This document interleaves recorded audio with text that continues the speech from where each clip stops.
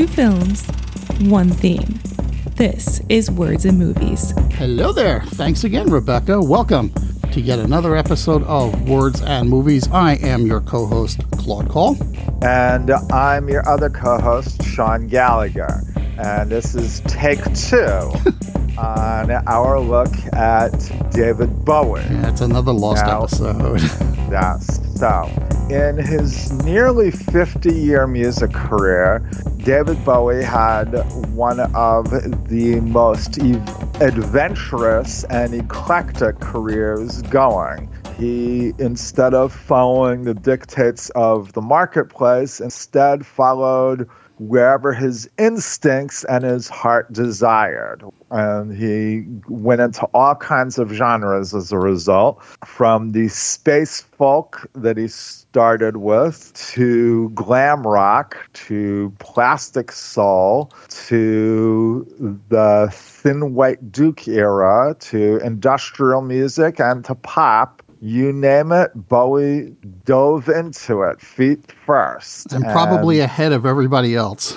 Yes. And while his film career was not as influential or as prolific as his music career, it was equally adventurous and eclectic, although he did take roles that traded in on his image, such as his memorable cameo in Zoolander, where he played himself, calling off the fashion walk-off between Ben Stiller and Owen Wilson's male model characters. More often than not, again, he chose roles and movies that seemed to interest whatever he thought, whatever his tastes were. And he worked with a variety of directors, including Nicholas Roeg and Nagisa Oshima, and worked in a variety of genres, from science fiction to black comedy. He also, in 1986, appeared in a couple of musicals, and those are the movies that we're going to talk about today. Absolute Beginners, directed by Julian Temple, and The Labyrinth, directed by Jim Henson. In both movies, Bowie also plays the villain, and he wrote and performed songs for each movie as well.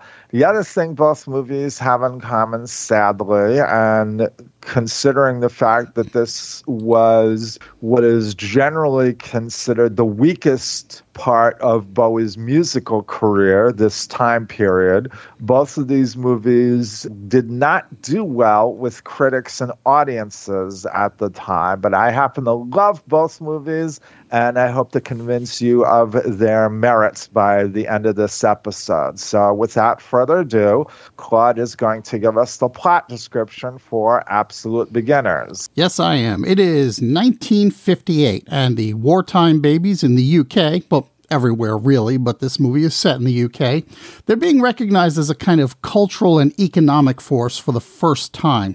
We first meet with Eddie O'Connell as Colin, a 19-year-old aspiring photographer who introduces us to the nightlife in the Notting Hill area of London. And that's through a very long, very choreographed tracking shot that introduces us briefly to most of the side characters in the film, and it also establishes that there's a heat wave going on, also that Colin will photograph pretty much anything if it'll keep him in pocket money. Colin has been dating Suzette, who's played by Patsy Kensit. She is an aspiring fashion designer who's been working as an assistant to Henley of Mayfair, who, despite being called dressmaker to the Queen, has his most recent designs appear to be falling out of favor. Henley is played incidentally by James Fox. While Colin and Suzette want to have some kind of future together, she thinks he may be a little bit on the unreliable side and that he doesn't have aspirations. But this isn't quite the case. Colin doesn't think that money is the root of all evil, but he doesn't like some of the things that people go through to get it. Now, Colin is a genuine idealist in that he believes in an egalitarian society, and he lives in this terribly rundown neighborhood with his black roommate who's named Cool. And while everyone we see is decidedly lower class, Cool kind of digs them for being who they are. And before I forget, Cool is played by Tony Hippolyte. Susan arranges for Colin to do a photo shoot for Harry Charms, who is a music promoter, and he's on the cutting edge of what's hot. He is played by Lionel Blair. Colin is led to a studio where he's asked to take pictures of the next big thing, a 14-year-old boy named Baby Boom, who's played by Chris Pitt. After the show, he is to meet with Suzette at Henley's fashion show.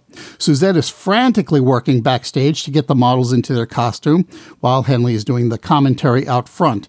And it's pretty clear that his designs are considered old-fashioned and the show isn't going very well. Suzette, on the floor getting models into their shoes, gets caught in one girl's outfit and she is dragged out on stage. She makes the most of the mishap by turning it into a dance number that showcases her modification of a couple of Henley's designs. During all the mayhem, Colin shows up and he is stopped by the doorman. When Henley sees that it's Colin, he turns him away personally. After the show, Henley offers to take Suzette to Paris to meet the big designers. Now, Colin and Suzette later on meet in a cafe, and she's angry with him for not showing up, and she doesn't believe that he wasn't permitted to get inside. Through a musical number, she breaks up with him.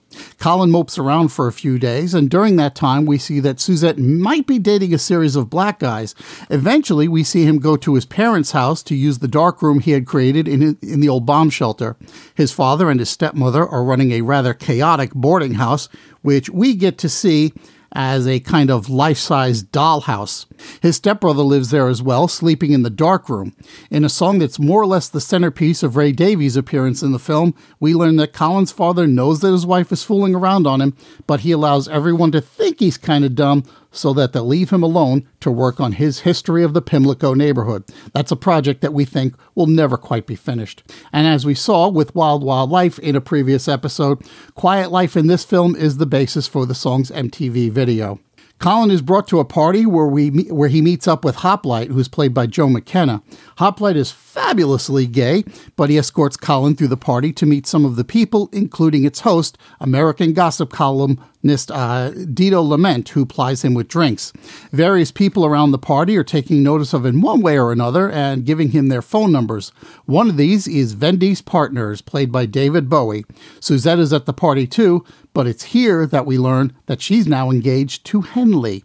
Vendy's approaches Colin and invites him to his office. He shows Colin examples of stuff he's been working on, and one of them is a high-rise building for newlyweds, as he describes it. He says, "It's ugly, but it's lucrative." Vendy's has seen Colin's work and wants to offer him a job in marketing. He convinces Colin in a scene that old Hollywood would call a big production number, including dancing on a giant typewriter keyboard and sitting atop a spinning globe. I should also note that we've been starting to see scenes of social discontent in the area. People are being evicted from their apartments in Pimlico, and buildings are being marked off as sold. But there are also signs of something maybe more nefarious going on, as the Teddy Boys, who are referred to as only Teds in this film, have been taking to more violent action to push specifically the black families out of the area. We also see a man identified only as the Fanatic, and played by Stephen Burkhoff, openly proclaiming white supremacy in Great Britain. Cool has some idea of what's going on and tries to convince Colin that not everything is all sunshine and lollipops, but while Colin is a little disturbed by what he's seeing, he thinks it'll all blow over. Now, Colin is part of the big time. He's making money and he's dressing sharp, but he's still spending time down in Notting Hill visiting the clubs and such. And it's in one such club where Colin is getting drunk and probably a little stoned besides that we get another set piece featuring Sade as Athena Duncannon, singing a song called Killer Blow. We learned during that song that Colin figures out Suzette has actually married Henley. He leaves in a drunken fury and he crashes his Vespa scooter, but he manages to make it back to his apartment. Colin finally figures out long after the audience does that the people are being pushed out of Pimlico so that the buildings can be torn down and the high-rise apartment we saw in the office can be constructed. Not only that, it turns out that Henley is one of the partners in the project. He goes to Suzette to confront her about it. Henley shows up and there's an argument, but in the long run, it doesn't appear to get anyone anywhere. Things have gotten just plain terrible in Pimlico. The Teds, it turns out, are being directed by a guy named Flicker, who's played by Bruce Payne, and Flicker, in turn, is ultimately being given direction by Vendy's and Henley. But the Teds have gone far beyond their initial instruction, and they're really tearing up the place, mostly because they can. Between the Teds' actions and the heat, the entire area bursts into a race-related riot, which managed to extend itself into Notting Hill. Even though Colin hasn't taken sides, no matter matter where he goes, he's assumed to have taken the other side of the argument, and he can't seem to find a safe place to go. He runs into Suzette, and they take refuge in a nearby club where everything appears to be normal, as though there's nothing wrong going on outside, until a firebomb breaks through the window and the riot comes in. Colin and Suzette manage to escape, but they, along with Cool, are cornered by Flicker and some of his henchmen in a dark alley. Colin and Flicker begin to fight, but Colin is outmaneuvered, so Cool steps in. He and Flicker fight, and Cool gets the better of him by breaking the one source of light and making it tough for Flicker to see him. Just before he jams a broken bottle into Flicker's face, Cool decides he's not worth it, and he tosses the bottle away, an action that Suzanne literally applauds. It begins to rain, finally breaking the heat of the last several days. Colin and Suzette are reunited, and we see the rain pouring down over the Notting Hill neighborhood throughout the closing credits. And also during those closing credits, we also see that Harry Charms is holding up one of the British tabloids, ostensibly weeping about what happened in the riots, but he's really weeping about the fact that his client, Baby Boom, has secretly wed. Yes. So, shows you his priorities. So, this is a movie based on a novel by a British novelist named Colin MacInnes. It was the second of a trilogy of novels that he wrote about London in the late 1950s. The first one was City of Spades, rather unfortunate title. And the third one was Mr. Love and Justice. Absolute Beginners is the only one of those that I've read. And it's a pretty good novel. I'll get to the differences between the movie and the novel in a moment. But first, I want to bring up the fact that, as Claude mentioned in the beginning part of the recap, London, or England in general, in the late 1950s, saw a lot of people, especially the youth, spending money and determined to feel good about themselves again after the horrors of World War II and the shortages that followed. Now, there's been a lot written about why the British invasion was able to take off like it did. We're talking about events, of course, that happened in the early 60s with the Beatles and then the Stones and then the Who, and then the second part of the British invasion, Pink Floyd, Led Zeppelin, and so on and so forth. There's a couple of sociological forces that I think seem to get forgotten about that should be pointed out as background to all of what was going on here. The first one, of course, was the Marshall Plan, the plan put in by the U.S. government to lend money to Britain and other NATO countries after World War II to help them get back on their feet, and also, of course, to stop the spread of communism from encroaching upon those countries. But nevertheless, it did help all those countries get back on their feet. And then the other event that sort of helped with not only economically people, the younger generation, being able to spend money, but also in sociological terms, there was the repeal of the National Service Act of 1948, which up until that time, I think it was repealed in sometime in the late 50s, but up until that time, British men at the age of 21 were required to serve at least a year in the armed services after they finished school. And then after that, they would have been earmarked to get a job or do something. And imagine what it would have been like musically if that act had not been repealed. And so John Lennon and Mick Jagger and Pete Townsend et al. Would not have been able to start their music careers the same way that they did and were able to after that act was repealed. So those are two major sociological events that helped shape late Britain of the 1950s. Another one, of course, the U.S. did not have a monopoly on having bad racial relations with non-white people. And the novel Absolute Beginners and the movie are both inspired by the Notting Hill riots, which took place in 1958, although the big difference between the actual event and the novel and the movie's depiction of it is that the victims in real life were Sikh Indian, whereas in both the novel and the movie, the victims are black folks. And if you might think this is all way too heavy for what's supposed to be a musical, I would say there's no law that musicals, like any other genre, can't be ambitious, and I would rather have a movie with too many ideas than none at all. And despite the fact that there's a lot to juggle here,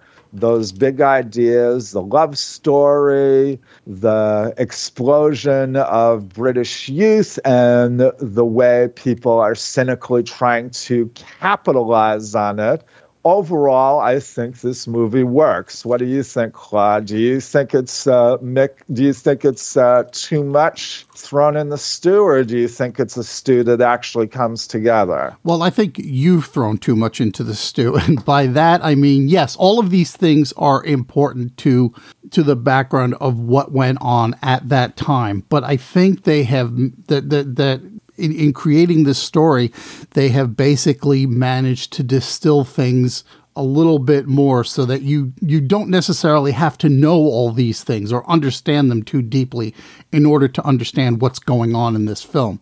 Okay, so whatever is really important has in fact been spelled out for you. So, the fact that, teenagers are, suddenly the cultural and economic force that they become. And that happened in the U.S. as well around the same time.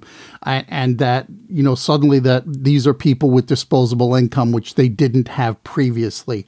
And that there were racial issues. Yeah, that they kind of oversimplified it by turning it into a black versus white kind of thing. But it still brings across the basic point that there is racial unrest, and it's not just in the United States. And so it's kind of a minor quibble that you can overlook here.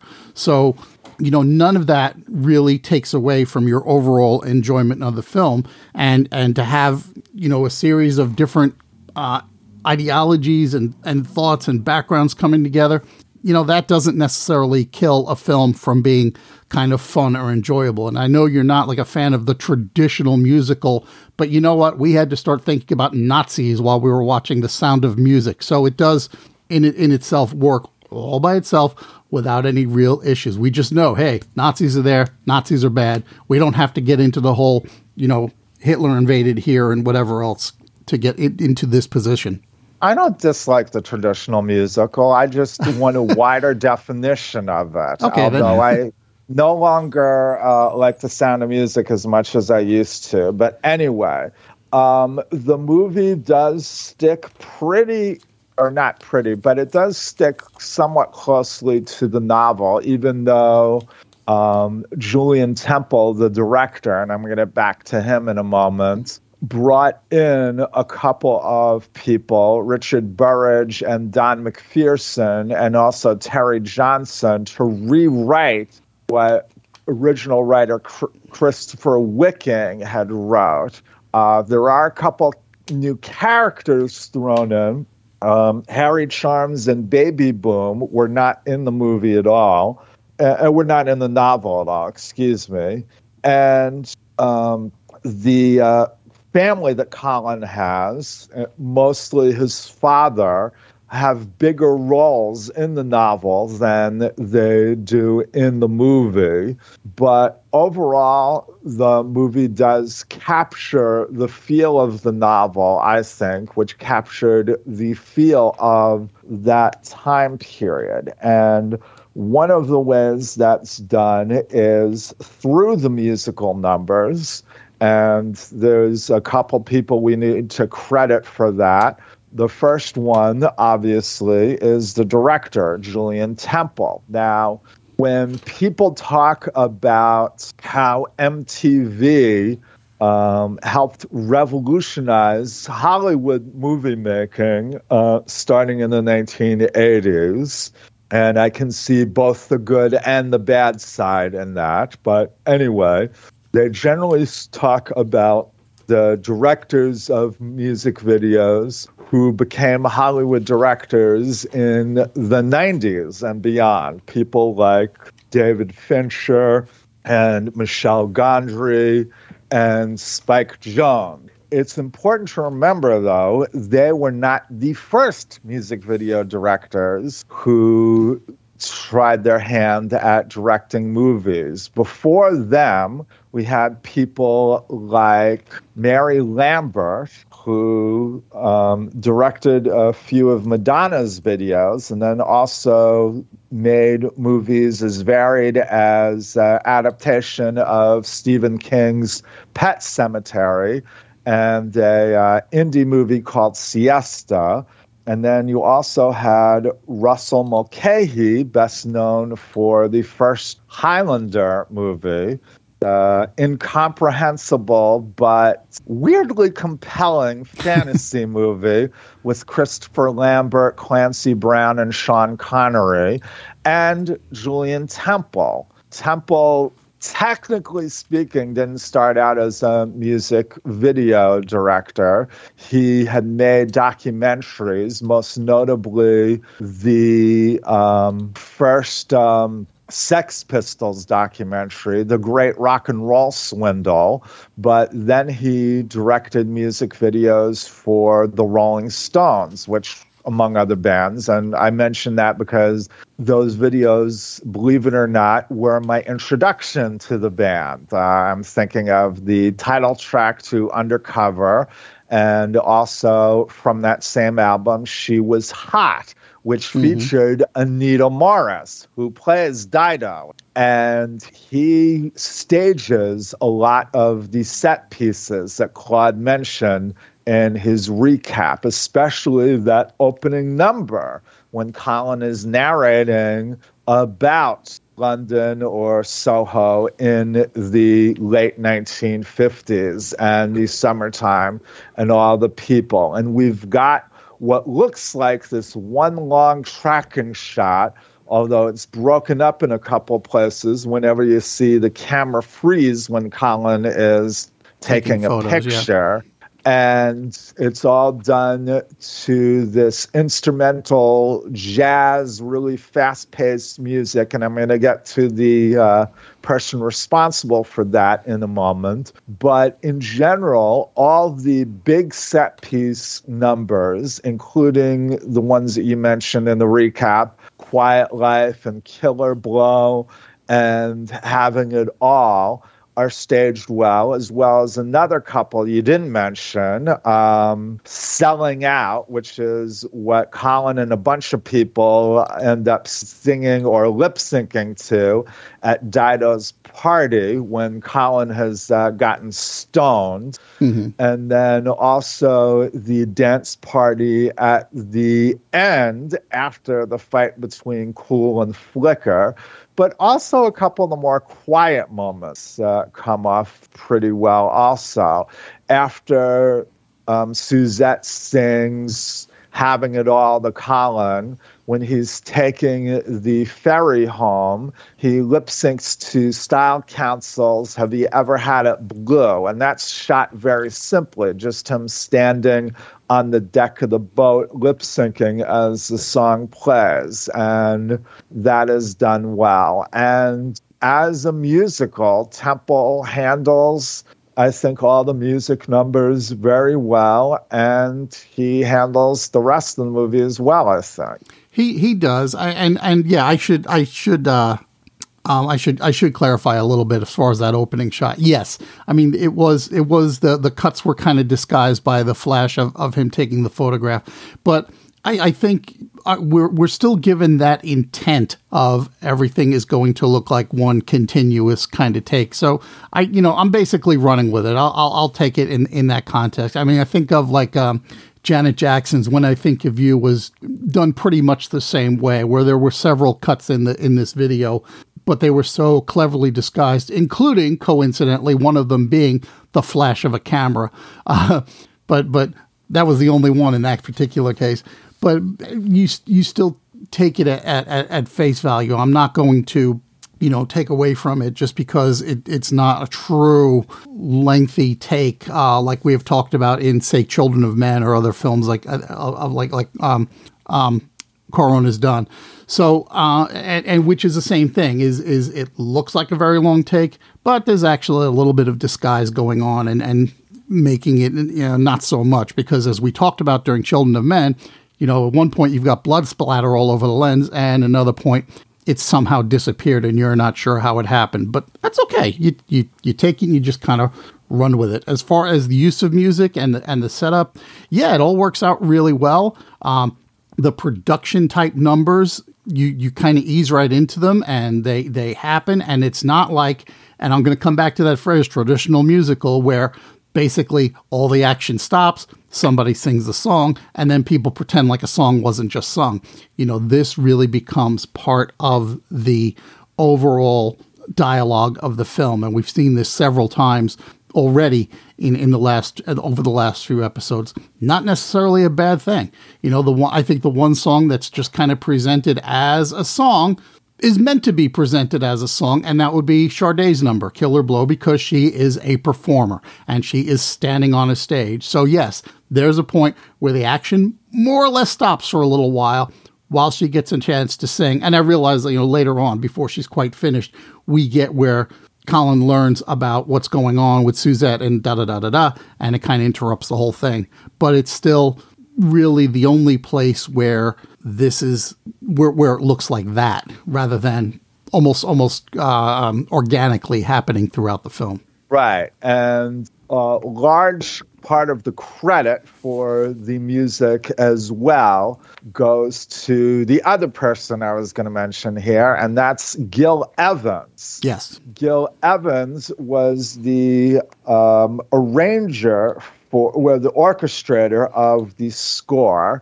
He's best known for his collaborations with Miles Davis, including on an album of Davis's that may be his best known, which came out around this time, Kind of Blue. And near the end, we have sort of a loosely based song based on his most famous composition from that album, So What? That's the song that they're all dancing in the streets to. But he does a good job orchestrating all the instrumental music that you hear throughout the movie, which adds to the subtext and the tempo of the movie. Because remember, music and editing and things like that, they add to the tempo of a movie along with their other functions. Yeah, and it's worth noting also that tempo actually gives Evans a little bit of a shout out, really twice.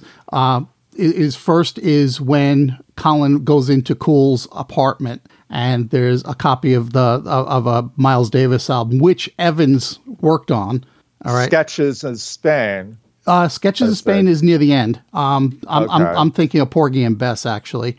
Okay. And then later on in the film, it's actually a still from that album, and it's the two of them together in the picture, Davis and Evans. Right. So as I said, he deserves a lot of credit, and then all of the people performing the songs do a very good job. Obviously. Mm-hmm. Bowie, Ray Davies, and Sade are trained at this, so they know how to sing, and they do a good job of singing it. Now, I don't.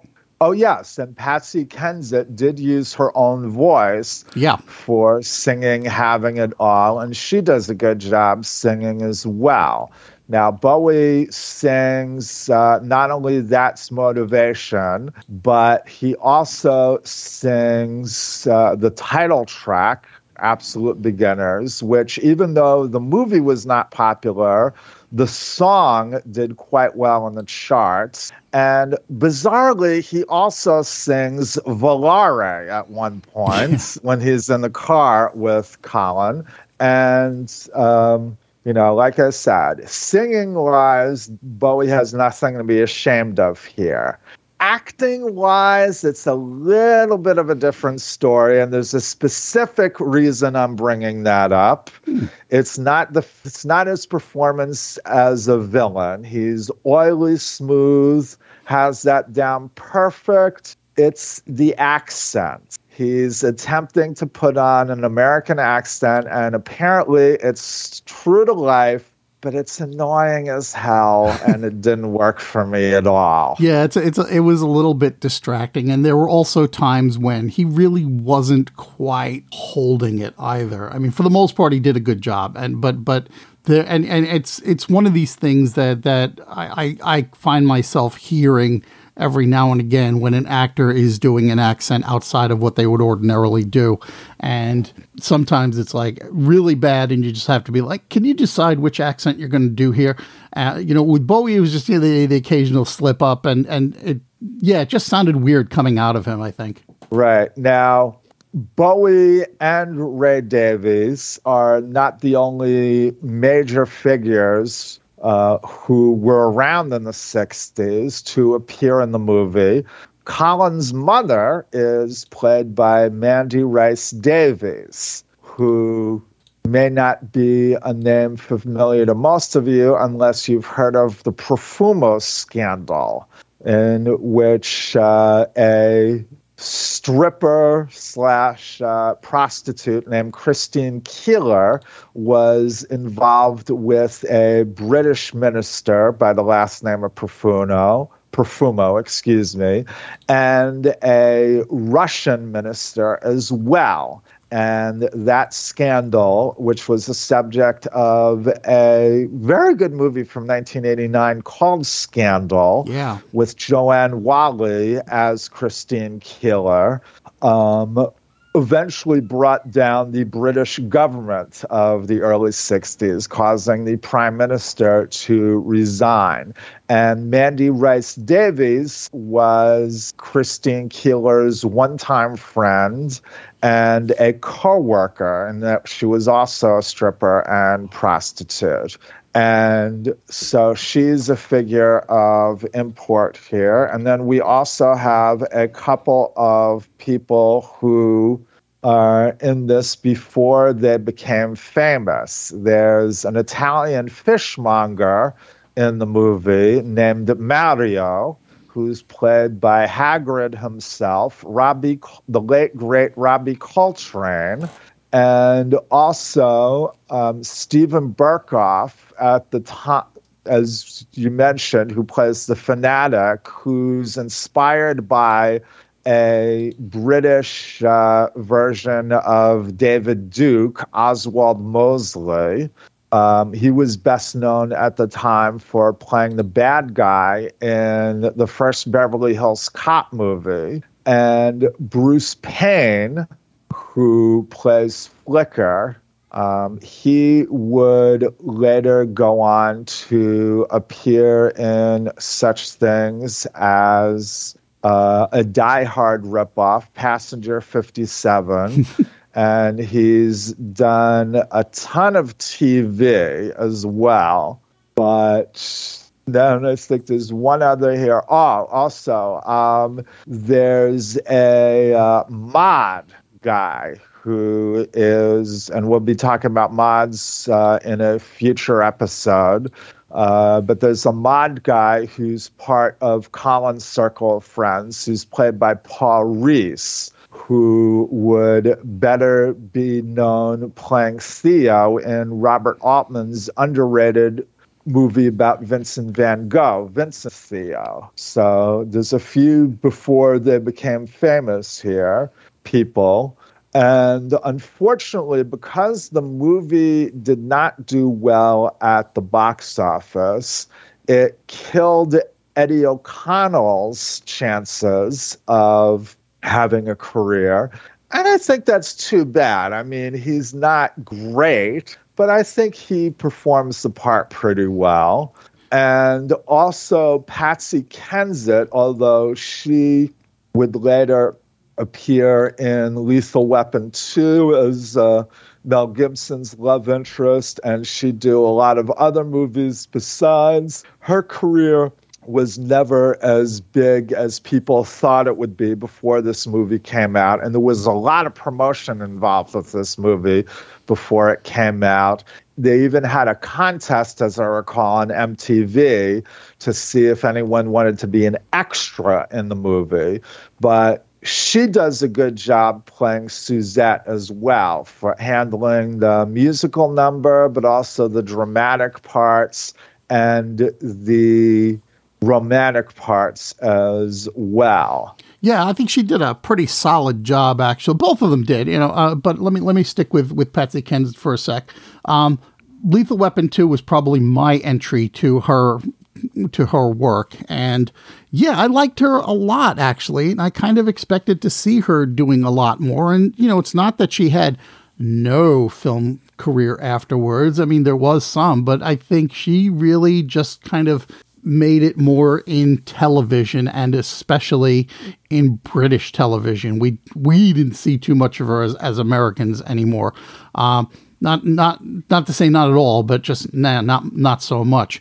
And then similarly, Eddie O'Connell, he did an okay. He did a solid job. I think one of the reasons he was cast is because he looked a little bit like Bowie, but I think that was also a deliberate choice because this is somebody who's kind of being cast in that similar mold, okay? Because like whoever had been cast as partners, they were going to find somebody who looked like partners a little bit to be Colin, if that makes sense to you.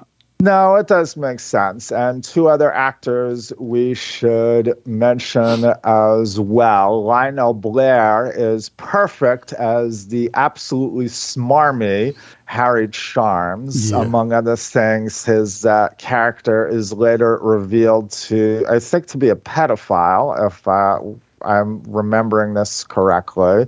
And he was actually not British. He was born in Quebec.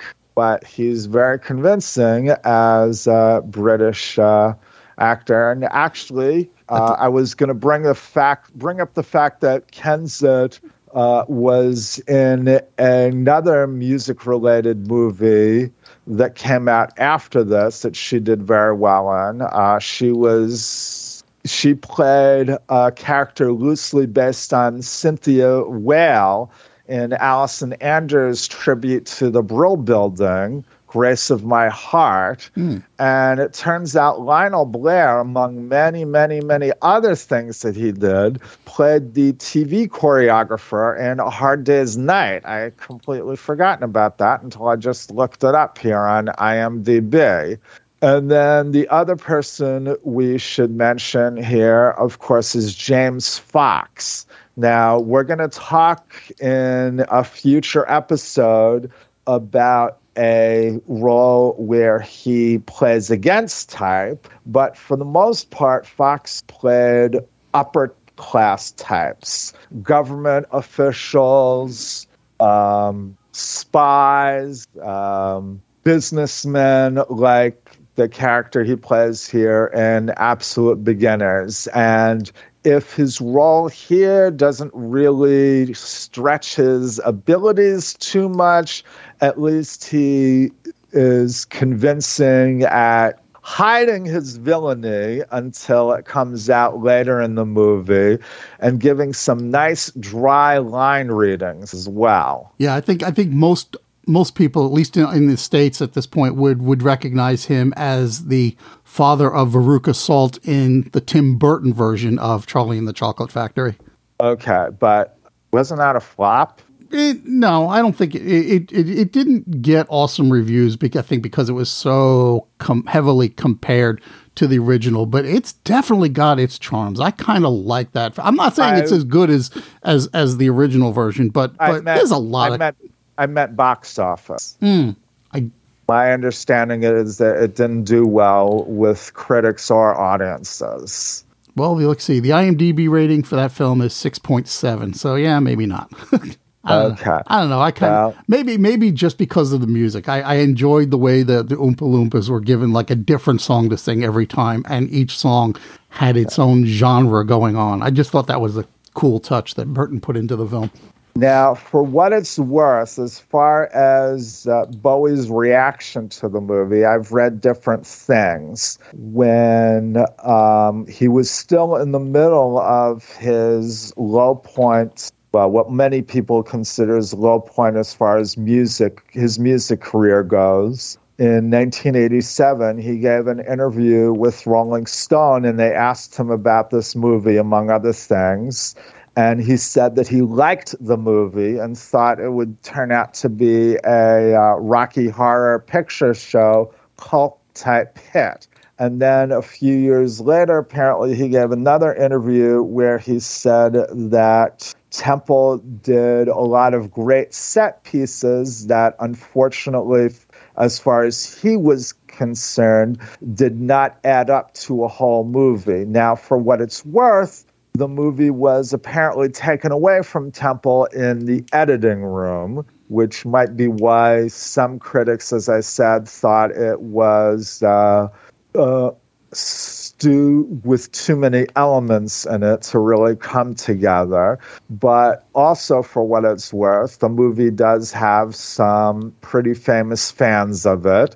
You mentioned Janet Jackson, and according to Temple, Martin Scorsese also called him up to praise how he handled the opening sequence of the movie after the credits, that whole one continuous take music number. And we should also credit, of course, Oliver Stapleton, who was the cinematographer, and the four people who helped edit the movie: Richard Bedford, Michael Bradsells, Jerry Hambling, and Russell Lloyd.